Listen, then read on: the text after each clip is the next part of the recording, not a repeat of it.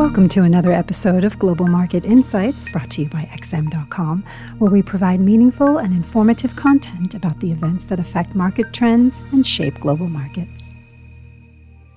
It's Tuesday, February 14th. You're listening to the Daily Market Comment podcast by Raf Boyajian. I'm Cristina Marujos. It's all about the U.S. inflation report today, as the January figures, due at 1:30 GMT, will either endorse the view that disinflation is taking hold or point to a long battle ahead to contain price pressures. After the recent remarks on disinflation from Fed Chair Powell and the run of softer-than-expected CPI releases, it's easy for the markets to pin their hopes on the former. But there's a danger that the January prints will go the opposite way. Business surveys for last month painted a mixed picture for input costs, while the U.S. Bureau of Labor Statistics made upward revisions to the December numbers. Moreover, the January report will be the first to use a different methodology for calculating the consumer price index. Hence, the risk that the forecasts end up being way off the mark is quite high. Analysts are anticipating that the headline CPI rate will extend its downward decline to fall from 6.5 to 6.2% year over year, while core CPI is expected at 5.5% year on year.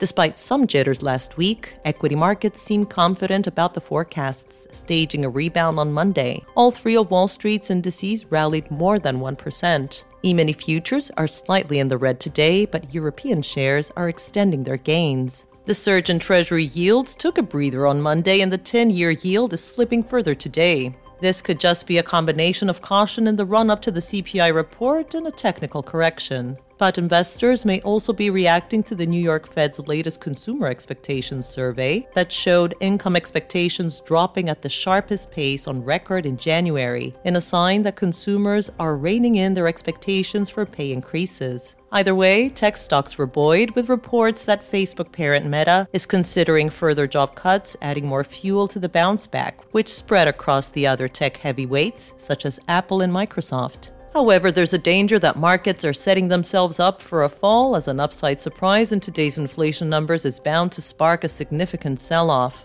Perhaps the biggest risk is not so much the data itself, but the fact that several Fed policymakers are due to speak a few hours later at separate events. The 10-year Japanese government bond yield bucked the trend on Tuesday to press higher, albeit to be capped by the Bank of Japan's upper yield target of 0.5%. The yield target is under renewed pressure following the Japanese government's decision to appoint Kazuo Ueda as the Bank of Japan's next chief. Even though there's little to suggest that Ueda would be in favor of a rapid rise in interest rates, it's very likely that the yield curve control policy's days are numbered, and investors are anticipating some kind of a policy overhaul soon after he takes over from Kuroda. The speculation of such a shift has helped the yen recover from multi-decade lows versus the US dollar, although its gains today are very modest, with weaker-than-expected Q4 GDP figures possibly weighing on the currency. The pound was also firmer on Tuesday, as its one-week-old rebound was bolstered by strong jobs data. Employment in the United Kingdom grew by more than expected in the 3 months to December, while wage growth excluding bonuses accelerated to 6.7%. If tomorrow CPI numbers are equally strong, it could make it more difficult for the Bank of England to think about pausing its rate hike soon. The New Zealand dollar is the only major that's down against the greenback after 2-year inflation expectations fell in the RBNZ's latest quarterly survey.